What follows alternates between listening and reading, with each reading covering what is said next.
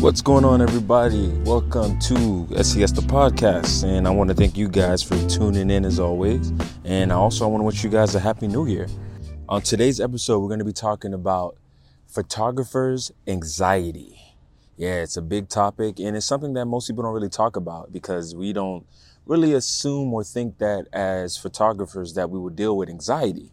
And I have tips and ways on how to kind of overcome that and be better at what you do. But we're specifically going to be focusing on photography as an outlet for this specific topic.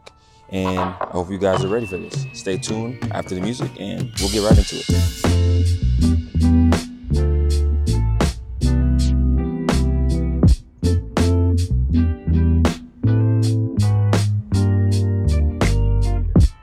It's been a whole year. We first started this podcast in May, and we are in 2021. And I'm super excited about that for sure, because I never knew that, this podcast would go as far as it did. And I just truly appreciate you guys with everything that I have.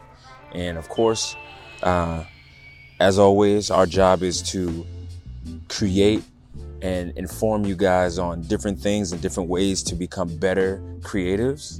And this podcast is, of course, for you, and it's by creatives. So you guys, thank you so much, and let's get started. What is photographer's anxiety? Do you feel jitters or butterflies in your stomach before going to work, especially if the shoot is something new to you?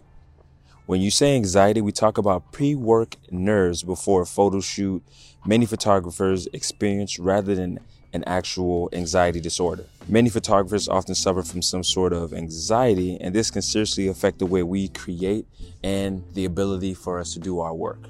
Of course, photography anxiety means worrying about the unknown, right? We worry about the things that we can't control. So it can also be feeling concerned about whether your shoot is going to go according to plan or if you're going to stumble across, roadblocks along the way. The best way to encounter this is to prepare as much as you can. Pre-shoot anxiety is enhanced when you are worried about what you can't control. But we forget sometimes that we are able to control things, especially in this form of realm. A checklist calendar will help you keep track during your pre-shoots, so you won't have to worry about anything, especially having this anxiety and feeling nervous and wanting to break down, or even trying to juggle too many things at one time before and during your shoots. I do have a few tips that I do recommend, especially for us as photographers, to kind of get over the hump. And of course, avoid anxiety as much as possible or kind of keep it down to a minimum. So the first tip is to prepare yourself before the shoot, right? Before the shoot, what I always recommend is charging all your batteries and materials. Make sure everything is clean. Make sure your bags are packed.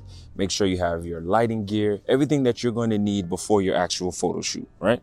You also want to prepare yourself by taking care of all the necessary needs when it comes to having food prepared, because obviously when we are as creators, we lack healthy nutrition, so we don't eat, right? We get up and we're ready to go. So I do think that we should also prepare a meal or some form of snack before you actually go out to do your shoots.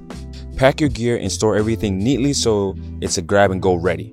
The best camera bags are durable, lightweight, and waterproof. It also helps if your bag has a lot of compartments and pockets, so you'll have ample amount of space to kind of keep your stuff together and also nicely and neatly. This will definitely help squash a little bit of your anxiety. On the day of the shoot, take care of yourself before anything else. Devote time to taking a bath or eating a proper meal. While it doesn't seem like a big thing, this could make a great impact on how we feel on the day of the shoot. Wear appropriate clothing for the event type and location. Look sharp and also wear comfortable shoes. I, for example, had a problem with that. I used to try to wear the nicest things, sometimes, the nice kicks or the nice hard bottoms if I'm doing a wedding or something like that. And I was miserable. My feet started hurting, my back started hurting, and a whole ample amount of things. So I do suggest wearing comfortable shoes. Something that, you can stand on your feet for at least 4 to 6 hours, depending on the shoe type. Now, if you're doing a shoe for just an hour, it kind of doesn't matter, but I still recommend wearing something comfortable. Because, of course, when your feet hurt, you kind of somewhat worry about the pain and the stress that you're going to have later on, and it kind of confuses you and messes you up during your shoot. We want to kind of avoid that completely. All right. And number 3, be on time. During your preparation time, you should have determined how long it will take for you to travel to the photo shoot location.